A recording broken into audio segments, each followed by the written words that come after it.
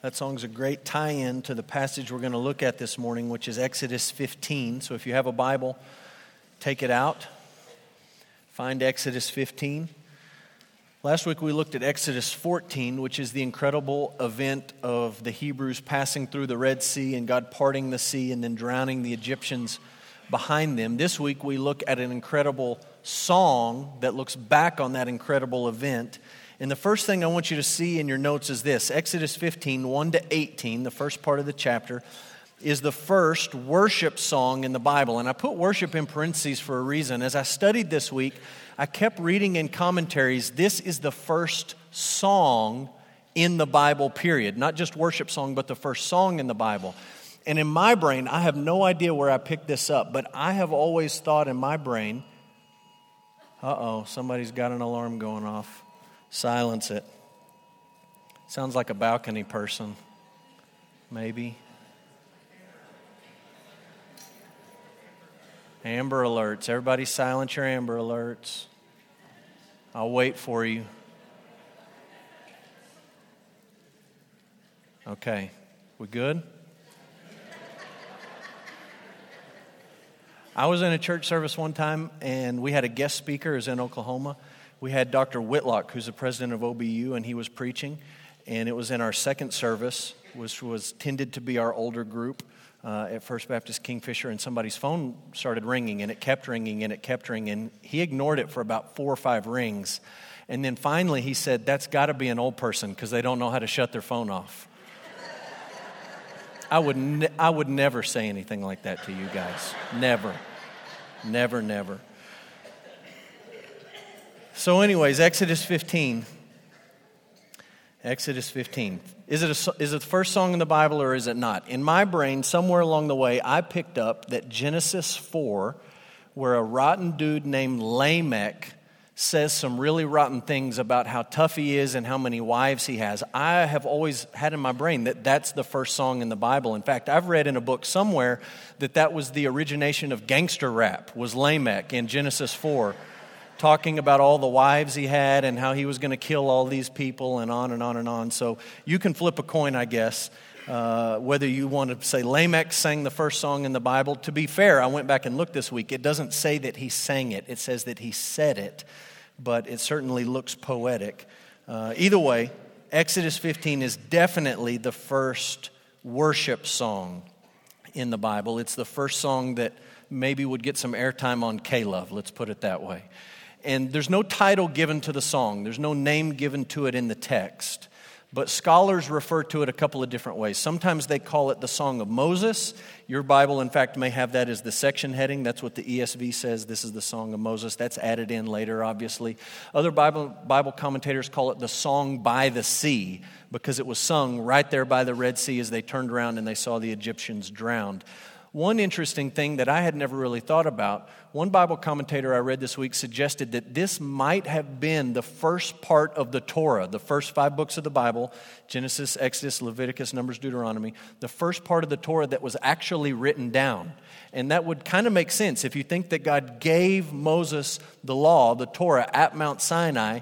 Possibly Moses wrote this down before they got to Sinai, as soon as they crossed the Red Sea. This could be the very first part of Scripture that was ever written down. So you can take that or you can leave it. Either way, we're dealing with a song. And there's some interesting structural things I just want you to see here. Some of you may be bored by these details, but it's interesting to see how the text fits together week to week when we just take snapshots on a Sunday morning. Exodus 14 and 15 are summarized by Exodus 15, 19 to 20 and 15, 21. And what I mean is this. Exodus 14, verse 1 to 31, tells the story of crossing the Red Sea. It's in full version. This is how they crossed and this is what God did. Then the Song of Moses, Song by the Sea, Exodus 15, 1 to 18, sings about it. Okay? It's the long version song, the unedited release version. They don't play it on the radio, but this is the whole thing. Then you come back at the end of 15, and 15, 19 to 20 is like the condensed version of the Red Sea. You just read about it, but now they give you a 2-verse summary of what happened. And then Miriam steps up with the ladies, and they sing, at least what we know they sang is just this short version of the same song. So you have the whole story and the whole song, and then you have a shortened story and a shortened song in the passage that we're looking at this morning. And then the tail end of our passage is going to lead into the next 2 weeks of what we talk about. Exodus 15, 22 to 27 describes what you might call a pretest that will be repeated in Exodus 16 and 17. So I don't want to steal my thunder too much for the next couple of Sundays this morning, but I'm just giving you a heads up. The test that they face as soon as they cross out of the Red Sea into safety is about to be repeated in Exodus 16 and then in Exodus 17. The big idea of our passage, I think, is very simple when you add all of these verses together and you look at them as a whole. Here's the big idea. Worship must be more than an event for God's people. It has to be more than an event. And the problem for the Hebrews, at least at this point in their history, is it was only an event. Okay? So last week, I know it's been a long week, but last week, we made mention of Exodus 12. That's the night of the Passover, Exodus 12, 27 to 28. And on the night of the Passover, the people gather together and they worship. The text says that. They worship God. But then 3 days later, they find themselves on the shore of the Red Sea and they just completely melt down. Like there was no carryover from that event of worship into their everyday life. And what you see here is about to be repeated again. They make it through the Red Sea and they're going to stop and they're going to worship, but it was just an event to them. It was just something they did. They just walked into a room, you could say, and sang a bunch of songs and filled in all the blanks, but then they walked out as if nothing had ever happened. And they completely melt down as soon as they get out into the wilderness. And the problem is that these were people who were worshiping. The text is telling us that. Right after the Passover, they worshiped. Right after the Red Sea, they worshiped. But it was just an event. It was just something that happened and it didn't have any carryover into everyday life. And regularly on Sunday mornings, we've talked about the idea that worship isn't just a song that you sing in this room when the band's on the stage, but worship is anything you do, anything you say, anything you think, or anything you feel in your heart that brings glory to God. That should be true of every minute, of every second, of every hour, of every day, of whatever, of your life. It can't just be an event. It can't just be something you come to and participate in and then you check out and move on. And the problem for the people is, while we give them credit for worshiping, it's just an event and it's not translating into their lives. So let's read the text, Exodus 15, 1 to 27, and then we'll jump in and try to make sense of what we see here. You follow along. Exodus 15, 1. Then Moses and the people of Israel sang this song to the Lord, saying, I will sing to the Lord, for he has triumphed gloriously. The horse and his rider he has thrown into the sea. The Lord is my strength and my song, and he has become my salvation. This is my God, and I will praise him, my father's God, and I will exalt him. The Lord is a man of war. The Lord is his name. Pharaoh's chariots and his host he cast into the sea, and his chosen officers were sunk in the Red Sea. The floods covered them, and they went down into the depths like a stone. Your right hand, O Lord, glorious in power, your right hand, O Lord, shatters the enemy. In the greatness of your majesty, you overthrow your adversaries. You send out your fury, it consumes them like stubble. At the blast of your nostrils, the waters piled up. The floods stood up in a heap. The deeps congealed in the heart of the sea. The enemy said, I will pursue, I will overtake, I will divide the spoil. My desire shall have its fill of them. I will draw my sword, my hand shall destroy them. You blew with your wind. The sea covered them, and they sank like lead in the mighty waters. Who is like you, O Lord, among the gods? Who is like you, majestic in holiness, awesome in glorious deeds, doing wonders?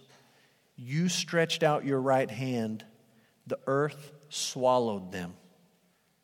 You have led in your steadfast love the people whom you have redeemed. You have guided them by your strength to your holy abode. The peoples have heard, they tremble. Pangs have seized the inhabitants of Philistia. Now are the chiefs of Edom dismayed. Trembling seizes the leaders of Moab, and the inhabitants of Canaan have melted away. terror and dread fall upon them. Because of the greatness of your arm, they are still as a stone, till your people, O Lord, pass by, till the people pass by whom you have purchased. You will bring them in and plant them on your own mountain, the place, O Lord, which you have made for your abode, the sanctuary, O Lord, which your hands have established. The Lord will reign forever and ever. For when the horses of Pharaoh with his chariots and his horsemen went into the sea, the Lord brought back the waters of the sea upon them. But the people of Israel walked on dry ground in the midst of the sea. Then Miriam, the prophetess, the sister of Aaron, took a tambourine in her hand, and all the women went out after her with tambourines and dancing. And Miriam sang to them, "Sing to the Lord, for he has triumphed gloriously. The horse and his rider he has thrown into the sea." Then Moses made Israel set out from the Red Sea, and they went to the wilderness of Shur. They went 3 days into the wilderness and found no water. When they came to Marah, they could not drink the water of Marah because it was bitter, therefore it was named Marah. And the people grumbled against Moses, saying, "What shall we drink?" And he cried to the Lord, and the Lord showed him a log. And he threw it into the water, and the water became sweet. There the Lord made for them a statute and a rule, and there he tested them, saying, "If you will diligently listen to the voice of the Lord your God and do that which is right in his eyes and give ear to his commandments and keep all his statutes, I will put none of the diseases on you that I put on the Egyptians, for I am the Lord your healer." Then they came to Elim, where there were 12 springs of water and 70 palm trees, and they encamped there by the water. Let's pray. Father, give us wisdom. Give us insight. Father, help us to see what we ought to emulate in these people. Help us to see the mistakes that we ought to avoid that they made. Father, give us hearts that are committed to worship, not just in this room, not just on Sundays, not just at 10:30 on this day, but Father, throughout our lives. We want to be people who live lives of worship. We want to make the connection from what we do in this room into everyday life. Father, ultimately, we want to see you in this passage. We want to see truth about the gospel, about who Jesus is, and about what you've done to save us, what you've done to make us your people. Father, we pray all these things in Jesus' name. Amen. So a week ago, Sunday, something happened in my house that almost never, ever, ever happens. And what happened is Sunday evening, my wife showed a small glimmer of interest in a football game on TV. Almost never happens. Sports are not her thing. She could care less.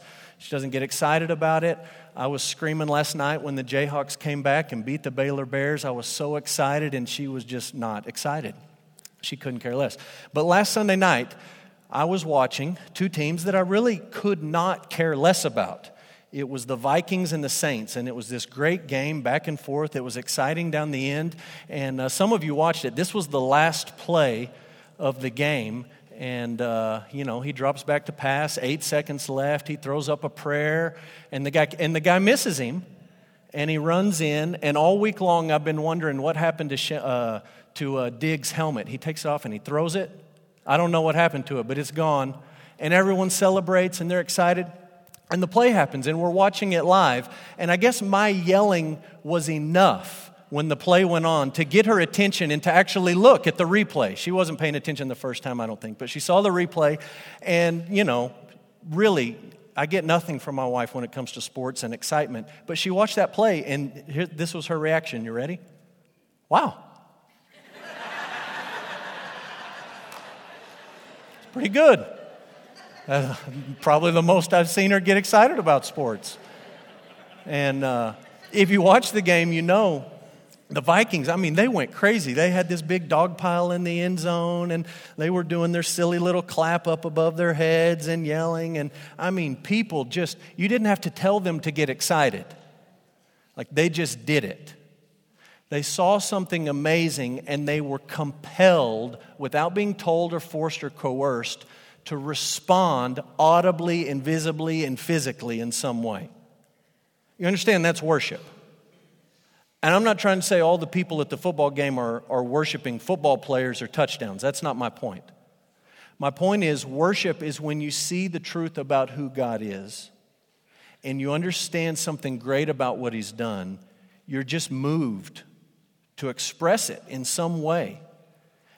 To take it out of the realm of sports, it's like if you take a trip to the Grand Canyon, or last week I mentioned Niagara Falls, or you go to downtown Manhattan, or you go to see the giant sequoias in California. You go to something like this that just takes your breath away. You don't just sort of go in and look around and say, well, there you go, okay, saw it. Like you stop and you just look at it and your jaw drops down and you say, that's amazing. That's unbelievable. Look at how big it is. Look at how tall they are. And I'm not saying that you're worshiping trees or the Grand Canyon or buildings or any of that. What I'm saying to you is it's just a natural response when you see something that's great and something that's amazing. That's the first thing I want you to see about this passage, and it's about worship. What does Exodus 15 teach us about worship? Worship is a natural response to who God is and what He's done to save His people. Look, if I can, as a preacher, just get you to see who God is and understand what He's done to save you, I don't have to ask you to be people who worship. It's just going to happen. And in your life, if you're bored with worship, either in this room or out of this room, I'm going to tell you that the problem is you're not seeing clearly who God is and what He's done to save you. The problem is not with God, the problem is with your understanding or seeing who He is and what He's done to save you. It's a natural response to who God is and what He's done to save His people. I gave you a few examples here. We won't read them, but I just want to mention in Job, the Bible says that as God is creating everything in the beginning, the sons of God, which is a term for the angelic host, are there with God and they're watching and they're like cheering God on. They're seeing Him do something so amazing, they just can't help but have this natural response but to worship. You see the same idea in Revelation 15. In Revelation 15, you have a group of believers who have died. They've lost their lives in the tribulation at the end. It's this picture of what's going to happen. And as they stand before God in the presence of God in heaven, they're just praising God. And it's fascinating. As John wrote down this vision of what he's seeing, he's got this glimpse of the end, these people who have died in the tribulation praising God. He says, they sang the song of Moses and the song of the Lamb. Where did he get that from? Well, John had read the Old Testament, and he knew that's just what the people did when they walked through the Red Sea. It was a natural response when they caught a glimpse of who God was and what He had done to save His people, that they responded in praise and they responded in worship. Now, there's a couple things about worship. I'll just qualify it and look at the text and pull some of these things out. Number one, true worship is God-centered. If it's not God-centered, it's not worship at all. Worship has to be God-centered. So much of modern worship, and I'm not only talking about songs we sing in big church, but I'm including that. So much of modern worship and modern church is man-centered. So we sing songs about us, or we write blogs about us, or we read books and write books about us. We go to conferences that are all about us, not about God and who He is. True worship is always God-centered. And let me just point out a couple of things in the text. You may have noticed these as we read through the first part of Exodus 15. Verse 1 to 5, if you look, is actually sung about God, singing about who He is. And then there's a shift. The next 12 verses are actually sung directly to God. All the pronouns change. So we start off, we're singing about who He is, this is who God is, and then there's this shift and we're singing directly to Him, and then the very last verse comes back, and again, it's about God. Look at verse 1. We're singing to the Lord, we're singing to Yahweh. That begins the whole song, and look how it ends in verse 18. The Lord, Yahweh, will reign forever and ever. We've got bookends focusing on who God is. In these verses, 18 verses, 35 times, the text here mentions God. either by God or the Lord Yahweh or a pronoun referring to God. 35 times in 18 verses we're talking about God. That's twice a verse, just over and over and over. We're focusing on God. The attributes of God you find in this passage: His holiness, His love, His wrath, His glory, His power, His eternity, His supremacy. And we could go on and on. The point is that true worship is focused on God. Who is He, and what has He done to save His people? Second, true worship is rooted in the past and it's oriented to the future. It's rooted in the past and it's oriented to the future. And this song includes both. This is what God did in the past. This is what He's going to do for us in the future. And that doesn't mean every song or book or blog or conference or whatever has to explicitly spell all those out, but it means in your heart as a person who worships, your faith in your worship has to be rooted in what God has done in the past. What has He done to save you through Jesus Christ? And then it's got to be oriented to the future, meaning it's not just that God's done things for me in the past, but that He's also going to come through in the future. And the Hebrews couldn't connect these dots. They just struggled to connect it, right? They sing the song and they say all the stuff. This is what God has done. This is what He did. He saved us. And they sing it with Moses and Miriam. And then they get out in the wilderness and they just suddenly think, well, He's obviously going to kill us now. They didn't connect the two. Worship was this event, and it was nice when it happened and it stopped. But true worship is rooted in the past and it's oriented to the future, saying, look, this is who God is and was and always will be. This is what He's promised to do for His people. Therefore, as I look to the future, I have faith that He's going to come through on His word. He will not fail to keep His word. Rooted in the past, oriented to the future. Last, true worship is personal. It's personal. I just want you to look at Exodus 15:2.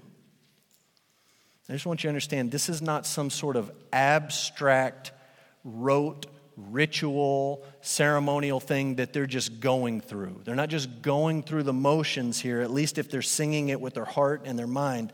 Verse 2, the Lord is my strength. He is my song. He has become my salvation. This is my God, and I will praise Him. All of that is very personal. And it ought to be the case in your life. It ought to be true in our lives.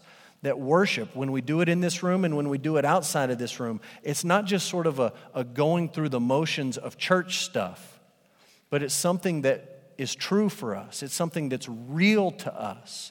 That you can insert those pronouns, my. He is my God. He is my Savior. He is my hope. He's my deliverer. All those words you can fill in when worship becomes personal. So that's a little bit about worship. In the flow of this story, the people have this worship experience and they immediately go out and they face a test. What does Exodus 15 teach us about testing? It teaches us that God regularly tests His people after they experience His power and His grace. You see this throughout the Scriptures. When God's people have an experience of His power and His grace in a unique way, almost always there follows some sort of testing to that. And I'll give you a couple of examples here. I gave you a verse in 2 Chronicles, and I'm thinking here about Hezekiah. Hezekiah was one of the good kings of Judah. He was a man who experienced God's power and His grace in amazing ways. He was at one point facing an army marching against his city that he would never be able to defeat. And he cries out to the Lord and he prays that God would save him. And it's an amazing story if you've never read it. God comes through in a miraculous way and He saves Hezekiah. And it's all good. But then a little while later he gets sick. And he's about to die. He's on his deathbed, essentially. And he cries out to God and he says, God, don't kill me now. I'm not ready. And God comes through in His power and His grace again. And He says, I'm going to give you 15 more years. He's experienced God's power and His grace in amazing ways. And then the Bible says that God put him to the test to see what was in his heart. And He sends this envoy from Babylon. The Lord, God, sends the envoy from Babylon. And the envoy shows up in Jerusalem and they look at Hezekiah and they say, hey, we're hearing some crazy things. Like we're hearing that you You guys took out that whole army of Assyrians? And we're hearing that you were almost dead and then you recovered? What gives?" And Hezekiah says, "Let me show you my palace. Let me show you the treasury of the kingdom. Let me show you how big my walls are. Let me show you how great my army is. All my soldiers and chariots and cavalry. And let me show you all these things." You know what the text says he didn't show them? It's the Lord, the temple. And he failed the test. He experienced God's power and His grace in an amazing way, and God puts him to the test, and he fails miserably. You see a similar pattern jumping forward to the New Testament with Jesus. Jesus comes out to John the Baptist who's baptizing people, and he says to John, "I want you to baptize me." And you remember the back and forth. "I'm not worthy to baptize you. You should be baptizing me." And Jesus says, "Let it be done to fulfill all righteousness." So he's baptized, and the text tells us when he comes up out of the water, the Holy Spirit of God, somehow in visible form, comes down and ascends or descends onto Jesus. And God the Father, you got God the Spirit coming down on God the Son who's baptized, and you got God the Father speaking in this audible voice, and he says, "This is my Son with whom I'm well pleased." He's just experienced the power and the grace of God in his life, this affirmation of who he is and what his mission is. And the text says what? Immediately, he was driven into the wilderness. In God's perspective, it was a time of testing. In Satan's perspective, it was a time of tempting. God intends it to establish Jesus in his identity, in his mission. The devil intends it to destroy Jesus in his mission and his identity. And the pattern is the same throughout the Scriptures. God's people have this great experience of his power and his grace. You better get ready, because the test is going to come.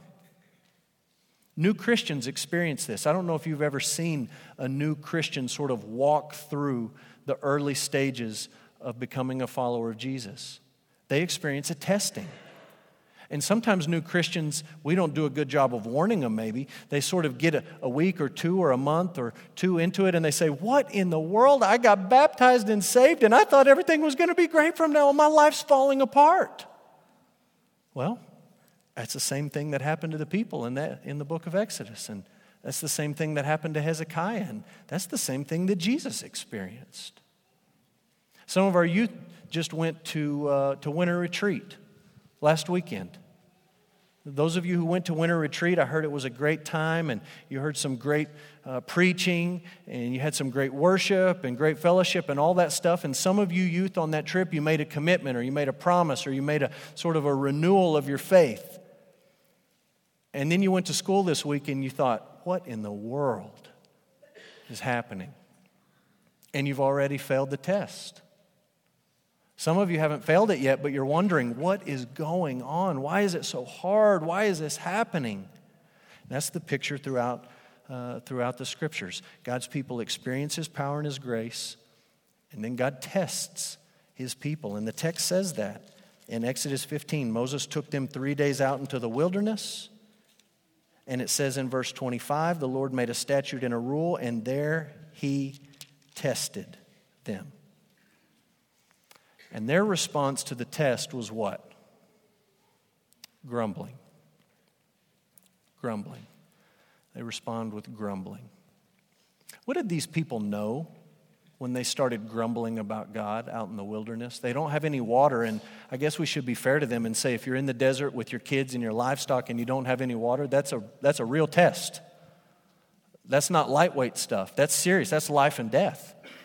What did those people know out there grumbling in the wilderness to Moses? Well, they knew at least two things. Number one, they knew that the Lord could do the impossible. He could take impossible situations and He could come through. And number two, they knew that God had led them where they were, because the text doesn't explicitly tell us here, but it's been telling us all the way through that they're following a pillar of fire and cloud as they travel. Meaning they know that the Lord is the one leading them. They're following God exactly where He wants them to be. They know that He can do the impossible. A need arises and they're facing this test, and their response is grumbling. Grumbling, this is in your notes, is evidence of forgetfulness, ungratefulness, self-centeredness, and immaturity. Evidence of forgetfulness, ungratefulness, self-centeredness, and immaturity. That's grumbling. And can we just be honest for a minute? Grumbling is something that's really easy to detect in other people while making excuses for in our own lives. It's easy for you to look at somebody else and say, can you believe they're such a grumbler? I mean, have you ever been around somebody that just grumbles and whines so much? Have you ever seen anything like it? And then to turn around and say, you will not believe what happened to me today. Let me tell you about how terrible it was. And look, this is hard for us because we live in an instant gratification culture. Instant. We want it 5 minutes ago. And we live in a culture that has invented something called social media so that we can take our grumbling, and it's not just for the people who are standing around us, but it's for the whole world to hear. Can you imagine what would be trending on Twitter if the people of Israel had Twitter? We're going to die, trending on Twitter. There are no graves in Egypt, trending on Twitter. Like, we feel this need to take our grumbling and to just amplify our sin, if we can just be straight about it, and broadcast it not just to the people standing around us, but to the entire world, so that everyone knows how terrible my service was at the restaurant. Everyone needs to know that. Everyone needs to know how horrible this person on the phone was when they spoke to me. And we just take our grumbling and we broadcast it. And I don't care what the situation is. I don't care if it's me doing it or you doing it. Grumbling is evidence of forgetfulness, ungratefulness, self-centeredness, and immaturity. When you face a test, you need to remember that, and you also need to remember this: God can provide miraculously or providentially. Miraculously or providentially. Think about Moses with these people and their grumbling. They're at Marah, which they named Marah. It's a Hebrew word that means bitter. They named it that because the water there was bitter. They've been walking for 3 days. They have no water. They have nothing to drink. Their canteens or their skins or their whatever are run dry, and they're thirsty. And they don't see any water, and they finally find some water, and when they get up upon it, it's bitter. Maybe it's salty or it's undrinkable. So they named the place bitterness. This is terrible. And God tells Moses, of all the things that God could have done in this situation, he says, there's a log, throw it in, and the water will be sweet. I actually read some commentators this week who said the kind of wood or bush or brush that he threw in had some sort of aromatic quality or property that actually turns the water sweet. And I just thought, have you lost your mind? It's undrinkable water, and he throws in a piece of wood and they can drink it. It's a miracle. He provides for them miraculously. In fact, I think he picks a way to provide for them where no one can even say, well, it was just a coincidence. Like, he threw a tree trunk in, and all of a sudden they can drink the water. So he can provide miraculously. But how does the story end? The story ends where they drink the water, everybody's happy again, they march off again, and they go to a place named Elim. In Elim, there's all these nice palm trees, there's 12 springs of water, everybody has enough to drink, and God has provided for them. Moses didn't show up at Elim and start chucking logs in the water. It was just provided. They didn't need a miracle in that situation. Listen, when you face a test, one of the things you need to remind yourself is grumbling is a bad deal, and I'm going to have to watch myself. But you also need to remind yourself, God can provide for me in this situation miraculously, or he can provide for me providentially in a non-miraculous way. So if we're talking about finances and you're facing a test, You need to remind yourself that if God wants to, He can burden your Uncle Jimmy up in New Hampshire to get out his checkbook and send you a check for the exact amount of money you need, and it shows up in your mailbox on the exact day you need it. I mean, I've talked to people who have told me, some of you have told me, you've experienced something like that. God can do that. Or God might give you a job. That may be how He provides. Or God may teach you that you don't need as much as you think you need. But He'll provide, miraculously, providentially. You may be facing a test that's health related.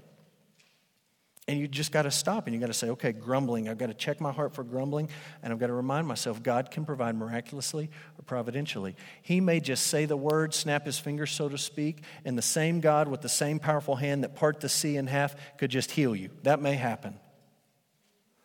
Or God might give you a good doctor and a prescription that works. Or He may teach you that He will be faithful to you and to His promises, even if you end up walking through the valley of the shadow of death. But He'll provide, maybe miraculously, maybe providentially. He'll provide for His people. You've got to make this connection in your heart between what God has done in the past and who He has always been, who He always will be in the future, and that He will come through on His word. You've got to connect that. Faith and worship that's rooted in the past but oriented to the future. It may be sin in your life. That may be the test that you're dealing with. Some sin. And God can provide in that situation miraculously or providentially. He may just zap you with like a lightning bolt of grace, and all of a sudden you say, well, I don't want to do that thing anymore. Praise the Lord. That's fantastic. I don't think He does that for most people. I think for most people, He says, look, I've provided you with my word. I've provided you with my Spirit that lives inside of you. I've provided you with a church family to walk beside you and help hold you accountable. I have provided everything you need to fight this sin. And you may be over here saying, yeah, but when are you going to take it away? And He may be saying, I've provided everything that you need to fight that sin and to be serious about it. He can provide miraculously or providentially. Last thought about testing. God is looking for trust, or you could say faith. He's looking for trust and obedience. Look what He says to the people at the end of Exodus 15. He says in verse 26, if you will diligently listen to the voice of the Lord your God and do that which is right in His eyes and give ear to His commandments and keep all His statutes, if you will trust me and you will listen to my word and you will do what I'm telling you to do, He says to the Hebrews, I will put none of the diseases on you that I put on the Egyptians, for I am the Lord your healer. And I think the idea that God is saying to them is, do you remember what the people are thinking and what they continually say? The Lord just brought us out here to kill us. It would be better to be in Egypt because at least they had graves in Egypt. If we're going to die, we could at least be in a place where we could be buried. And God says this to them right here because He's saying to them, I'm not out to destroy you. I'm for you and I'm with you. My presence is leading you every step along the way. I am not here to crush you or destroy you or to make you miserable. I may test you, but I'll provide. I'm not going to do to you what I did to the Egyptians. If you will listen, and if you'll trust, and if you'll obey. And the reality is you and I can sit in this nice, comfortable room on a nice Sunday in January, and we can read this story about the Hebrews and we can say to ourselves, what a bunch of losers. What was the matter with these people? And the reality is we are these people. We are these people. We grumble and we don't trust and we don't obey and we fall so short of what God calls His people to be and do and think and feel. It's not even funny. And there's hope in this passage driving us forward saying, look, Moses was the leader, but Moses was not the guy they needed. They needed somebody better to lead them. They need somebody that not only can give them a set of commandments or throw logs in the water, they need somebody that can change their heart. And ultimately, when you read this story, I hope it drives you forward to Jesus. And we'll end with this thought. Jesus passed the test so that we could worship in spirit and truth. He passed the test. Driven out into the wilderness, right on the heels of his baptism. Tempted, tested for 40 days. And he passed the test. It wasn't some big miracle that helped him get through it. It was the Word of God that helped him get through it. God provided everything that he needed. And because he passed the test, and because he lived a life of perfect and complete righteousness, he was able to die as a sinless substitutionary sacrifice. Remember, we talked about that in the Passover. They need a sinless substitutionary sacrifice. He passes the test, and he's able to offer himself as that sacrifice. Sinless and righteous. And not only is he able to take our sin and pay for it at the cross, but he's able, when we trust in him, to give us the gift of his righteousness. So that not only is our sin taken away, but that we receive this gift of perfect righteousness. Look, when you get that, when you understand who God is as the holy God and who you and I are as sinful people and what God has done for us through Jesus Christ, worship will be a natural response. In this room and out of this room. I'll end from a quote from a Bible commentator I like. His name is Philip Ryken, and he's got a commentary on the book of Exodus. This is what he says: whenever God does something great, he deserves to be praised. That's pretty simple. I like simple. I like basic, to the point, put it on the level I can get it. Whenever God does something great, he deserves to be praised. And this story reminds us, God did something great for his people in saving them from Egypt. It was amazing. But he did something even greater in saving his people from sin. And when God does something great, he deserves to be praised. I want you to bow and let's pray together. Father, we're grateful for your word. We're grateful for who you are. We're grateful for what you have done to save us and to make us your own.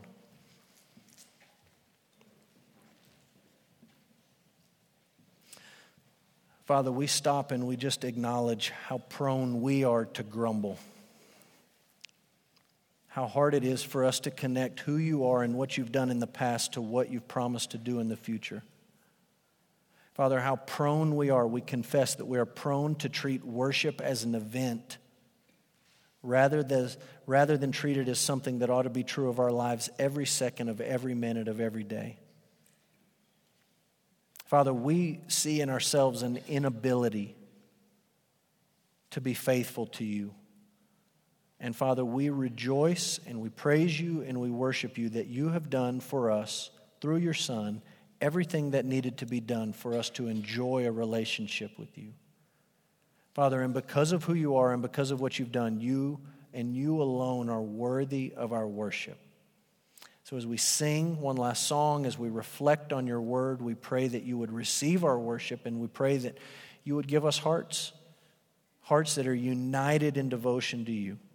Father, we pray all of these things in Jesus' name. Amen.